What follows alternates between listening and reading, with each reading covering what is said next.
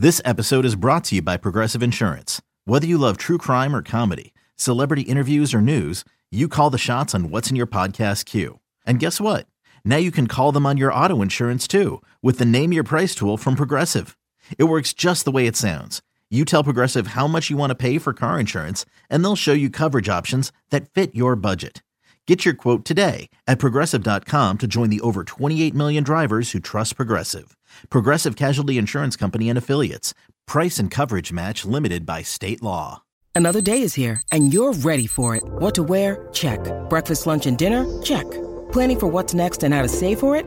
That's where Bank of America can help. For your financial to-dos, Bank of America has experts ready to help get you closer to your goals. Get started at one of our local financial centers or 24/7 in our mobile banking app. Find a location near you at bankofamerica.com/talktous. What would you like the power to do? Mobile banking requires downloading the app and is only available for select devices. Message and data rates may apply. Bank of America N.A., member FDIC. When you need mealtime inspiration, it's worth shopping Kroger, where you'll find over 30,000 mouth-watering choices that excite your inner foodie. And no matter what tasty choice you make, you'll enjoy our everyday low prices, plus extra ways to save, like digital coupons worth over $600 each week. You can also save up to $1 off per gallon at the pump with fuel points. More savings and more inspiring flavors make shopping Kroger worth it every time. Kroger, fresh for everyone. Fuel restrictions apply. Cheeseheads. Get on your feet. It's Curd and Long. Hosted by Sparky Fifer and Ryan Horvath. Hey, Sparky Fifer, 1250 AM, The Fan, in beautiful Milwaukee, Wisconsin. Follow me on Twitter at Sparky Radio. You can follow that guy right there, Ryan Horvath, at MGM tonight. Weeknights with Patricia Crick and Ryan, Shoo. But more importantly, Saturday mornings, that's where you catch Ryan Horvath all by his lonesome self with interviews, guests, college football knowledge you're not going to find anywhere else on your radio dial. And again, check him out 8 a.m. Central, 9 a.m. Eastern on your BetQL radio stations, including in Milwaukee on the weekends on 1250 a.m. The Fan, Saturday mornings at 8 a.m. Give him a shout, give him a call, tweet at him at Ryan Horvath. Okay, on the last episode of Curd and Long, my guy, Ryan Horvath, was none too happy. He came unhinged a couple of times. Tweeted out a video of one of the moments where he lost his ever-loving mind. Just a little bit. We're going to do Confident, Concerned, and Curious like we always do when we preview a Packer game, Packers and Rams this weekend, so we'll do that. We'll get Ryan's college and pro football picks as well.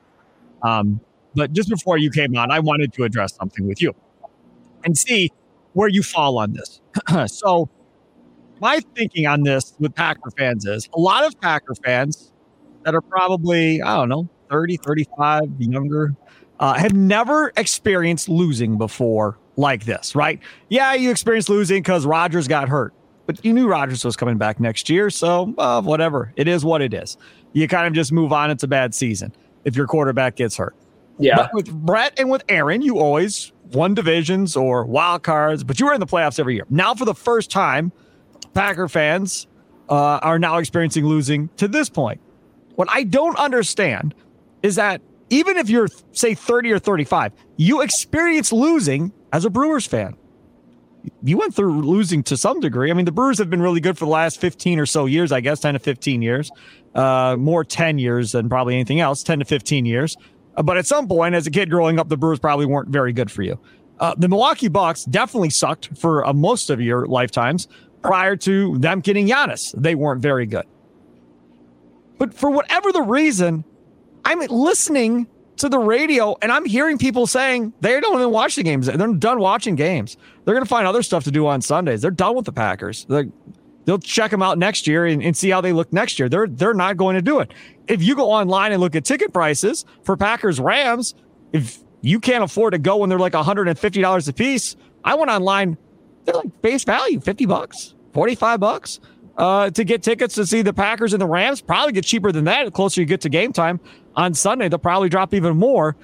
This to me is disheartening because it makes it seem like we got a bunch of bandwagon fans for the first time ever. And Packer fans were always thought to be those diehard fans that even when you're bad, people would show up and watch your games.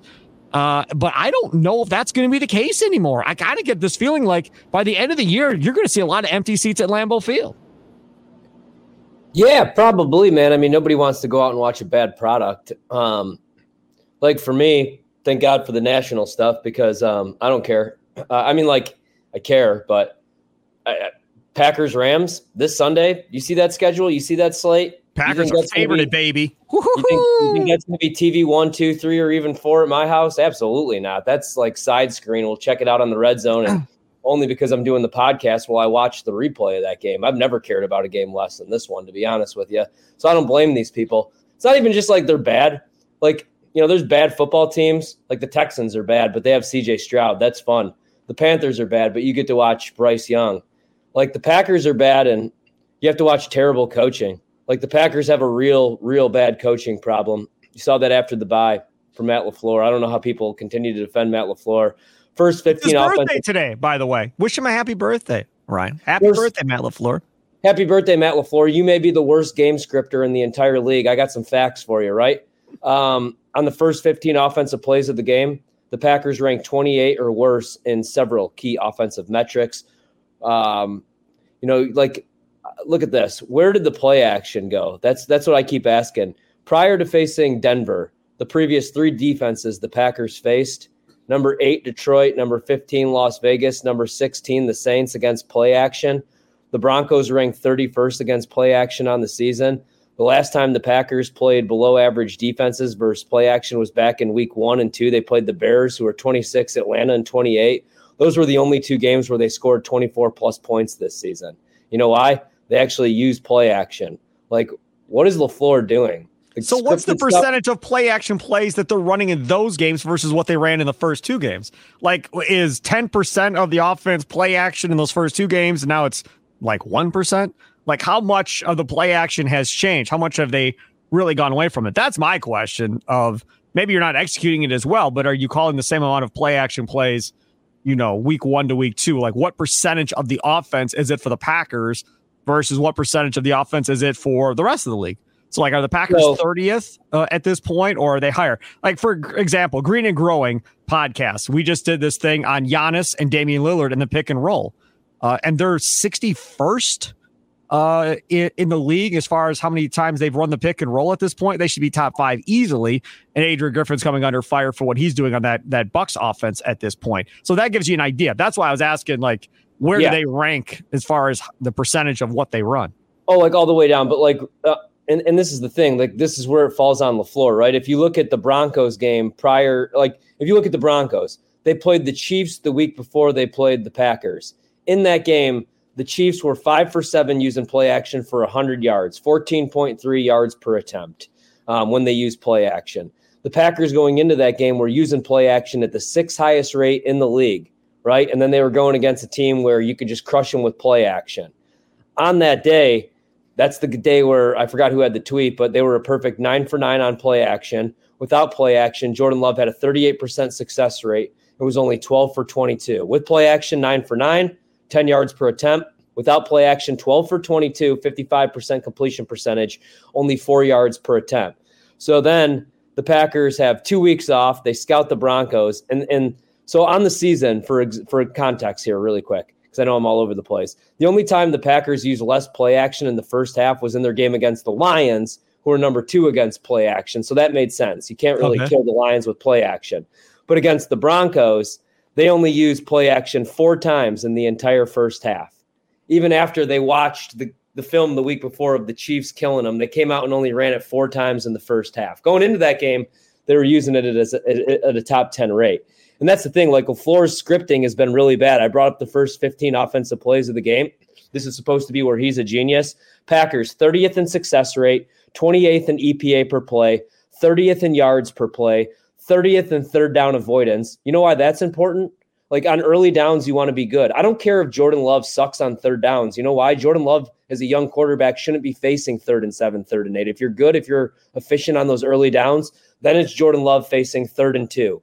3rd and 3, you know what I mean? Where he could use his legs a little bit. Use some. The problem is they're having flags on the early downs, and they end up in like 2nd and 15 or 1st and 20 with dumb penalties, false starts, holding penalties. All this type of stuff is killing this team as much as anything else. LaFleur brought it up the other day. You can never get into a rhythm seemingly with this team because penalties always tend to shoot you yourself in the foot. Now, again, you said it. coaching staff is responsible for all these damn penalties. If you're one of the most penalized teams in the league, you had pointed out that you think that's on the coaching staff more than anything else. So that still falls on LaFleur, regardless of, the offense sucking in the first half, which also falls on LaFleur, obviously, too. And one more thing, is LaFleur watching film? Is he watching, or Stenovich? Somebody's really bad at their job, because check this out, right? Also, going away from the play action, first 6 weeks of the season, Jordan Love was airing it out a little bit, averaged 9.9 air yards per pass attempt. That was the deepest in the NFL. Yep. Packers threw deep 15-plus air yards at the NFL's fifth highest rate. But look at the defense they were trying to hit the deep ball against. The defenses, number 2 Saints at defending the deep ball, number 9 Raiders, number 14 Lions, and number 15 Atlanta, averaging the deepest target depth in the NFL against teams that are good at defending the deep ball. And the only team the Packers had played that was below average against deep passing was the Bears, who are number 30 defending the explosive pass. In that game, Jordan Love, 3 for 6, 85 yards when throwing deep. So then finally, again, you go against Denver. Not only can't they defend the play action pass, Sparky, they can't defend the deep pass. They're 31st in the league. And in that game, that's the game where Jordan Love, on 13 attempts, he only threw 1 attempt, which traveled longer than 4 yards downfield. In the first half of that game, on 13 pass attempt, he averaged just 2.4 air yards. And that's the game where he went into halftime and told LaFleur, he's got to try, you got to let him throw the ball down the field. But I'm telling you right now why that happened. I'll tell you right now. Because LaFleur was sick and tired of hearing the questions of, hey, why is his completion percentage so low? Shouldn't it be higher than this? Da-da-da-da-da. So he said, okay, I'm going to just get rid of this argument. I'm going to have him throw 3 and 4 yard passes and get his completion percentage back up. And because I'm sure LaFleur thought part of the reason his completion percentage sucked was because he kept throwing the long ball over and over and over again and not completing them. So that's what affected his percentage numbers. I think LaFleur, in that first half of that specific game you're talking about, went in with the idea of, I'm not going to let him throw the ball, way down the field. Everything's going to be within 10 yards, and we're going to build his confidence up. We're going to build the offense's confidence up, and we're going to dink and dunk and move the ball that way versus taking chunk plays. And as we all saw, it was a complete failure. Last thing on this, because I know we got to get to confident, concerned, curious, and move on with the podcast, but I don't think you're going to hear this on any other podcast. I think this is good stuff. So LaFleur is either lazy, he really needed Nathaniel Hackett. Because again, this all comes down to game planning for preparing for your opponent. You don't go into every single week with the same game plan. That's not what the great offensive minds do. You script to your opponent's weakness. And in that Denver game with extra time to prepare, you should have used more play action. They didn't. You should have threw the ball deep down the field. They didn't. And I hear what you're saying, but why is it so important for the Packers scripted stuff to be good? Because Matt LaFleur is not good at making in-game adjustments. This has been proven. The Packers, since 2019, since he got this job, 34-6 when leading at the half. 86% of the time they're going to win that game if they have the lead at half. When trailing at the half, 11-18. They only win 38% of the time. So he has to be good with the scripted stuff, because when he gets punched in the mouth, when he has to make an in-game adjustment, when it's the NFC Championship game and Aaron Rodgers is on that field and he's pulling them off and kicking field goals to make a one-possession game, that's not what he's known for. So what is he known for now? I don't know that he's an NFL head coach. I digress. The counter, Ryan, to that would be, well, why are they so much better in the second half than the first half if he's not making adjustments? Hey, it's Kaylee Cuoco for Priceline. Ready to go to your happy place for a happy price? Well, why didn't you say so? Just download the Priceline app right now and save up to 60% on hotels. So whether it's Cousin Kevin's Kazoo Concert in Kansas City, go Kevin, or Becky's Bachelorette Bash in Bermuda, you never have to miss a trip ever again. So download the Priceline app today. Your savings are waiting. Go to your happy place for a happy price. Go to your happy price, Priceline. Well, they never win the game, though. If they're losing going into the half, they never win those games. The offense moves much better in the second half than the first half. Well, because they're usually trailing big, and defenses start playing a little bit more prevent, or they start playing a little bit off coverage. Hey, you could take the dink and dunk stuff. You could run the ball on these standard downs for 4 or 5 yards per pop. We're not going to give you the explosive stuff because you're killing that clock, and we got a 2-3 score lead. And it's the Packers, so when the opposing team goes on offense, they're going to be able to run the ball down your throat, kill clock, kill you with the tight end. This is the thing, man. It comes down to coaching. It comes down to personnel. comes down to a lot of things. This might not be a quick rebuild. I hate to be like the bad guy here, but it might not be because there's nothing to look forward to with this team right now. Hopefully they prove me wrong on Sunday. I bet them again. Again, halftime deficit over the last 5 games. Zach Cruz has this 17-0, 27-3, 10-3, 9-0, 10-3. Those have been the last 5 games as far as halftime deficits go. We'll have to wait and see how that whole thing plays out. All right. Confident, concerned, and curious against the Rams. Packers, like I said, I checked BetMGM before we came on. Still a 3-point favorite at home against the Rams. Your thoughts on what are you confident in concerning this Packers team going into this week? I'm confident that Rashawn Gary has a sack in this game. I think that's good. He just got paid. He hasn't had one in 3 weeks. The Rams have a very bad offensive line. You think the Packers' offensive line's bad? Last year, the Rams had to call a retired police officer to try to protect Matthew Stafford early on in the season. So I think they're going to get some pressure on the quarterback. It's going to be Brett Rippon. Have we got that confirmed yet? No, Stafford didn't practice Wednesday or Thursday. It's going to be Rippon, I'm assuming. I would assume so as well. Joe Barry said yesterday he's preparing for Stafford, but he goes, even if it's not Stafford, the game plan for defense really doesn't change that much if Stafford isn't the quarterback. I'm confident we get a good effort from the defensive side of the ball. I know everybody's going to worry because you just traded one of your better, your best corner right now with Jair playing the way that he's playing and Rasul Douglas. You lose a locker room leader. But I think they're going to come out there and they're going to be a little motivated because they've looked like dump the last couple of weeks. So I think the defense shows up. I think they get some pressure. I think Rashawn Gary, you know what? Let's get wild. I think he has 2 sacks in this game. Yeah, that's what my confidence was last week, and it didn't happen. Okay, I'm going to go confident that the guy that Ryan's been going on off about, and I'm also frustrated with, I'm confident that Jair's going to get a pick this week against Brett Rippon. He's going to get a pick, and he's going to try and show everybody that he doesn't suck, and then he's going to tell everybody how great he is after he intercepted Brett Rippon. That is what I am confident in kind of going into this game, that he's going to have a feel-good game after the rookie Jordan Addison torched him last week. Concerns. I know we both have concerns. What are you concerned about heading into this game, Ryan Horvat? I'm concerned that they lose the Brett Rippon, Wisconsin, to be honest with you. Like, you can't lose the Brett Rippon, Wisconsin. That's all I ask this season. All right, you've lost to the Raiders. You've lost to the Broncos. You've lost to these crap teams. You lost to Detroit. I mean, they're good this season. You lost to the Vikings. I hate losing to the Vikings. I'm concerned that they lose this game. I'm concerned that Brett Rippon picks them apart because even though that's Brett Rippon, it's still Puka, it's still Tutu, it's still Cooper Kupp who's coming off an off game. And I'm concerned that Joe Barry's going to play that soft zone off coverage, and the Rams are just going to be able to dink and dunk down the field. They'll be able to run the ball with, I don't know, they could pick, Peepaw out of section 320, and he'll probably be able to run the ball against this Packers front. They're, 29th in DVOA against the run again this year. So that's what I'm concerned about. They lose to this team of misfits. I think that concern as far as him being able to throw the ball and move the ball, I think it's very valid because Valentine or Ballantyne pick are going to have to go against Cooper Kupp here, more than likely at points during this game. And if I'm the Rams and I'm McVay, whoever has Cooper Kupp outside of Jair, anybody else has guarded Cooper Kupp, you're throwing the ball to Cooper Kupp.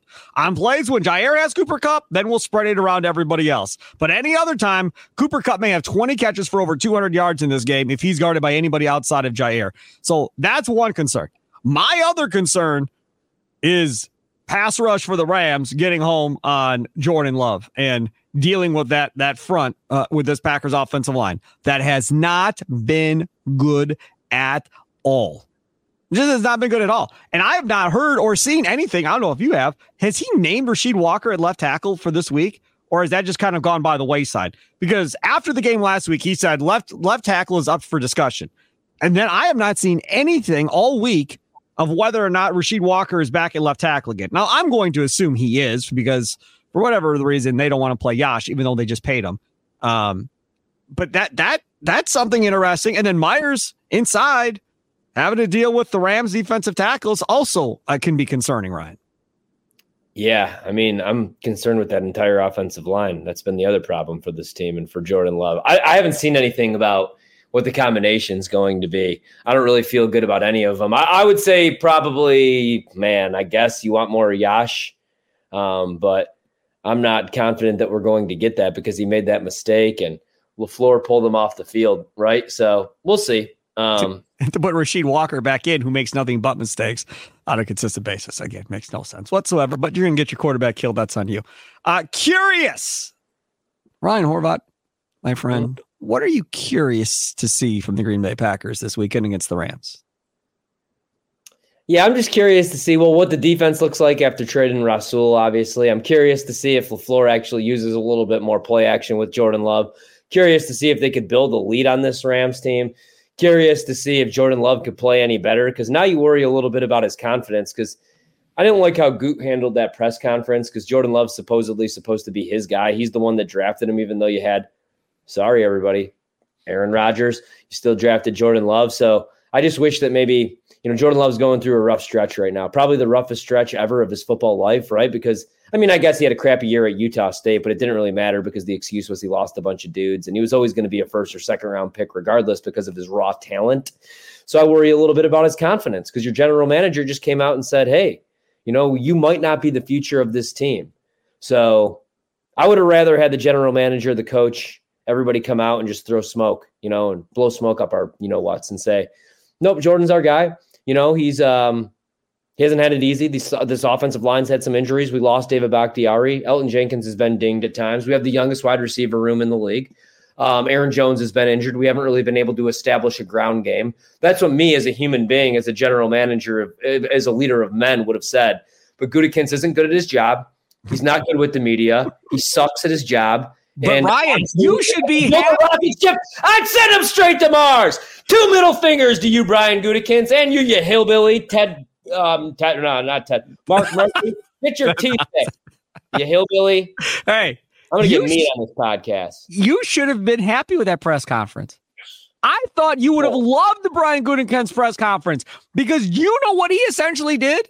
That was all about Matt LaFleur. The whole, I don't want to hear about us being young anymore. We played half a season. I don't want to hear about this team being young. We should be producing. And then they kept pestering him, and he kept saying, hey, they're working hard. That's all he had. All Goody kept saying was, they work hard in practice. That's why I have hope. They work hard in practice. That's why I have hope. He didn't say he wasn't on the Jordan Love bandwagon. They asked him about Jordan Love and the future of this offense, blah, blah, blah. And he said, well, we got the next 10 weeks or whatever it is to kind of prove that we can get better and make some progress kind of going forward.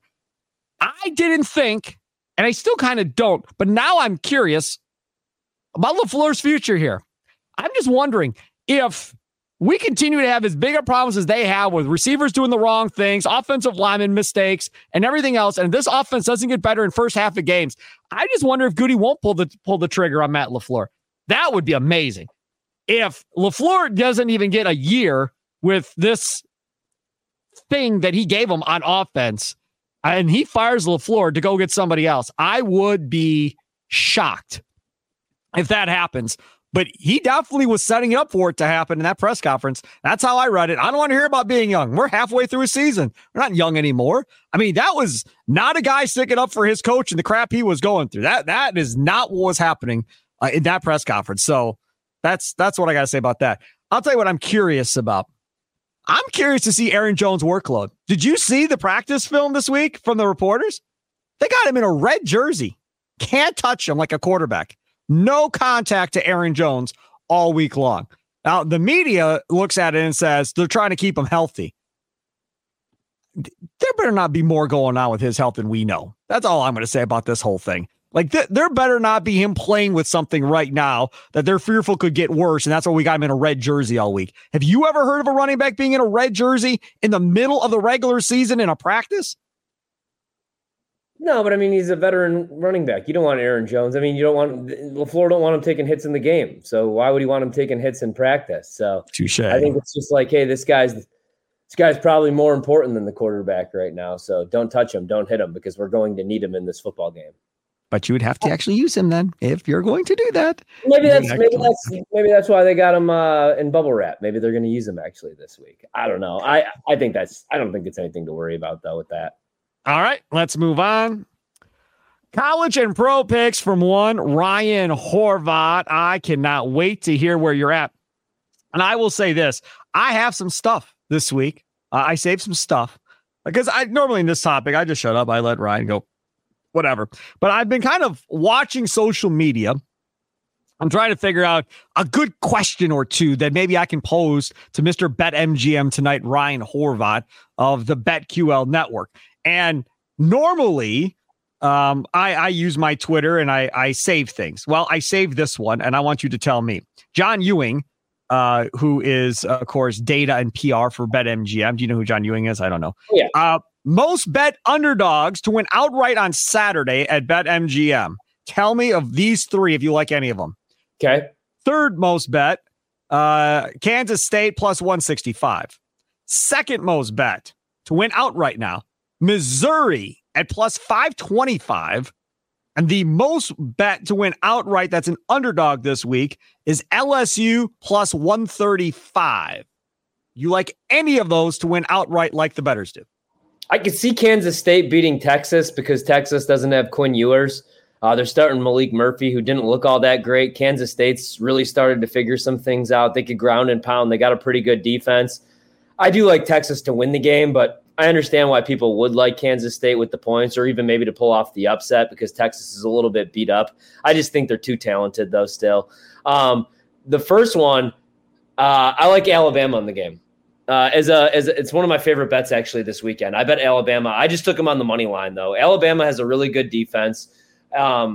If you like LSU, I think the bet is you just play Jaden Daniels to win Heisman. He's plus 325. I think he's been the best quarterback in the country this year, statistically. You know, the only knock is he's got the 2 losses, and one of them's non-con to Florida State. If they beat Alabama, you saw Quinn Ewers beat Alabama, Texas beat Alabama. Quinn Ewers was the Heisman favorite. So if that happens, I think he ends up winning the Heisman. So if you like LSU, you might as well throw that in there. LSU just doesn't play any defense, and they give up a ton of explosives, not only on the ground, which Alabama started to figure out a run game, but Alabama also could hit you with the deep pass. Jaden Milroe, he's not great when he has to go to his second or third read, but, you know, he's a top 10 quarterback, throwing the ball 20 or more yards down the field. So I actually like Alabama, and as a Notre Dame guy, I could tell you the games where Brian Kelly's going to win, and I could tell you the games where Brian Kelly's going to have circles coached around him, and I'm going to go with the GOAT here and take Nick Saban. And then for number 2, I could see Missouri covering the spread, but I don't think they're going to beat Georgia. I mean, it's been a fun season for them, but now they really step up in class. And Georgia's still the best team in the country, in my opinion. It's between them and Michigan. I mean, they're without Brock Bowers in this game, but Carson Beck, their quarterback's been really good. He's averaging over 300 passing yards. I like Bama a lot in that game. I like Clemson plus 3 against Notre Dame. Notre Dame lost Mitchell Evans, their starting tight end. He's a freaking stud. He has 10 more catches than anybody else on that team. They don't really have good wide receivers. And Clemson, even though they are 4-4 or whatever they are this season, all those losses have been close losses. They should have beat Florida State, should have went up 2 scores in that game. They have terrible turnover luck, terrible field goal luck. Now Dabo's all pissed off. He's going off on people on his call-in show. That was amazing. What a complete idiot. Why would you respond? It took him like 10 minutes to respond to that idiot caller. Yeah. Why would you even waste your time? But either way, go ahead. I'm taking them plus 3, though, Clemson. Perfect buy low spot. I think Notre Dame loses, unfortunately, just to screw up my weekend. And then, so tune into my show, obviously, the BetQL Tailgate to kick off. We'll have more college football picks, but I'm about to bet all these. So I have these jotted down, and now that the podcast is over, I'm going to run to BetMGM personally and play these props, all right? Rachaad White for the Tampa Bay Buccaneers receiving yards, over 27.5. Rachaad White, longest rush, under 12.5, minus 115. I'm going to take Dalton Kincaid, receiving yards, over 37.5. With this Dawson Knox injury, now Buffalo's forced to play more 3 wide receiver, 4 wide receiver sets. They're finally starting to use Kincaid. I think this number is way too low. Dalton Kincaid, over 37.5 receiving yards. I like Alvin Kamara, over 32.5 receiving yards. I like TJ Hawkinson, over 4.5 receptions. And I like Jaren Hall, now new starting quarterback for the Minnesota Vikings, over 16.5 rushing yards. Also taken my Dallas Cowboys, plus 3 against the Philadelphia Eagles. A little worried about Jalen Hurts and that injury. He didn't want to answer questions about it. And Dallas is number 1 in pass rush win rate. I think they might be able to get some pressure on Jalen. In that game, though, I do like Dallas Goedert over 4.5 receptions. The one area you could attack the Dallas Cowboy defense is the middle of the field. I think we get a good performance from the Dallas offense. CeeDee Lamb's been on a tear lately. And the one area you could attack the Eagles is the slot. CeeDee Lamb runs 70% of his routes out of the slot. They've really struggled to replace Gardner Johnson, who they lost in free agency. So that's what I like this weekend. Hopefully we have a good weekend and make some money because the Packers screwed us last week. Oh, I'm taking the Packers over the Rams. If we can't beat Brett Rippon, we got big issues. At Lambeau Field, warm weather team comes to the cold. Packers win finally, 20-16. Sound the horns, bang the drum. Go Pack, go!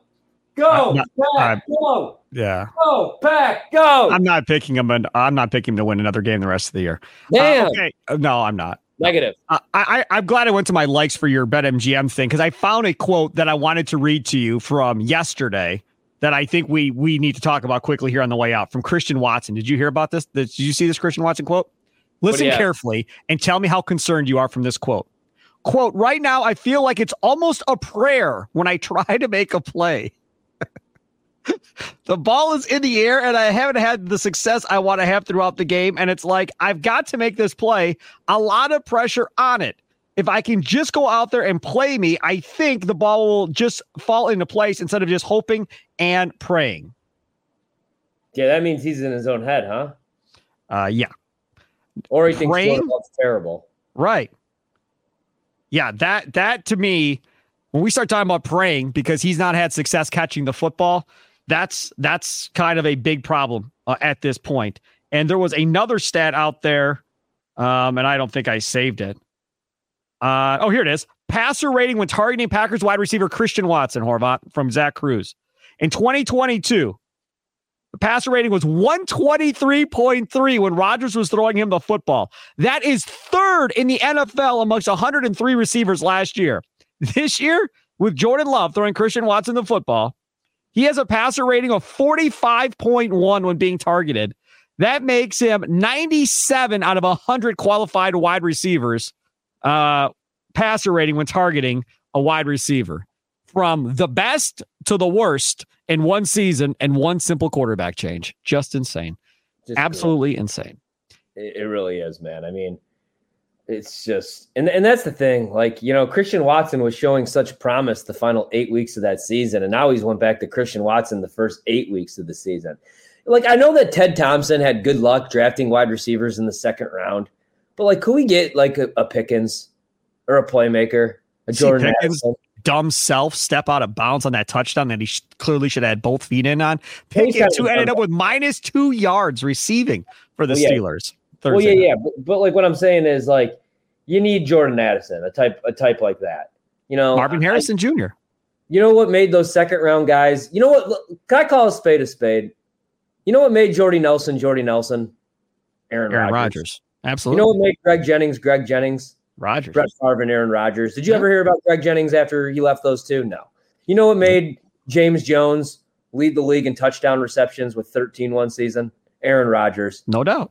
I know this is going to make somebody tweeted that they have to turn off the pod when I bring up Aaron Rodgers. I'm sorry, but like it's year one without him. If my parents got divorced, and my dad left us, I'd talk about my dad. If my wife left me and I was at the bar with my buddies, 12 Coors Lights deep, I would talk about the good times with my wife, damn it. I miss Aaron Rodgers. You know why? Because he made all these bums look good. From the some point, general manager to the doofus owners, he made us all look good. As fans, he made us look good. At some point, you have to move on from your divorced wife. At some point, you have to move on about being bitter about your dad who left your mom or whatever the case may be. At some point, you have to move on and bury it in the past. Otherwise, it's going to eat you alive. Now, again, this is early in the separation process for Horvat and Rodgers. It's going to take a little time. Within 5 to 10 years, Horvat should be done talking about Rodgers. I'm not guaranteeing it. I'm just saying it's a possibility. All right, check them out again Saturday morning, 8 a.m. Central, 9 a.m. Eastern. Catch it on 12:50 a.m. The Fan in Milwaukee. BetQL Radio all over this lovely, lovely country of ours. Follow him on Twitter, Ryan Horvat. Follow me at Sparky Radio. Enjoy the rest of your weekend. We'll do this again on Monday. Toodles.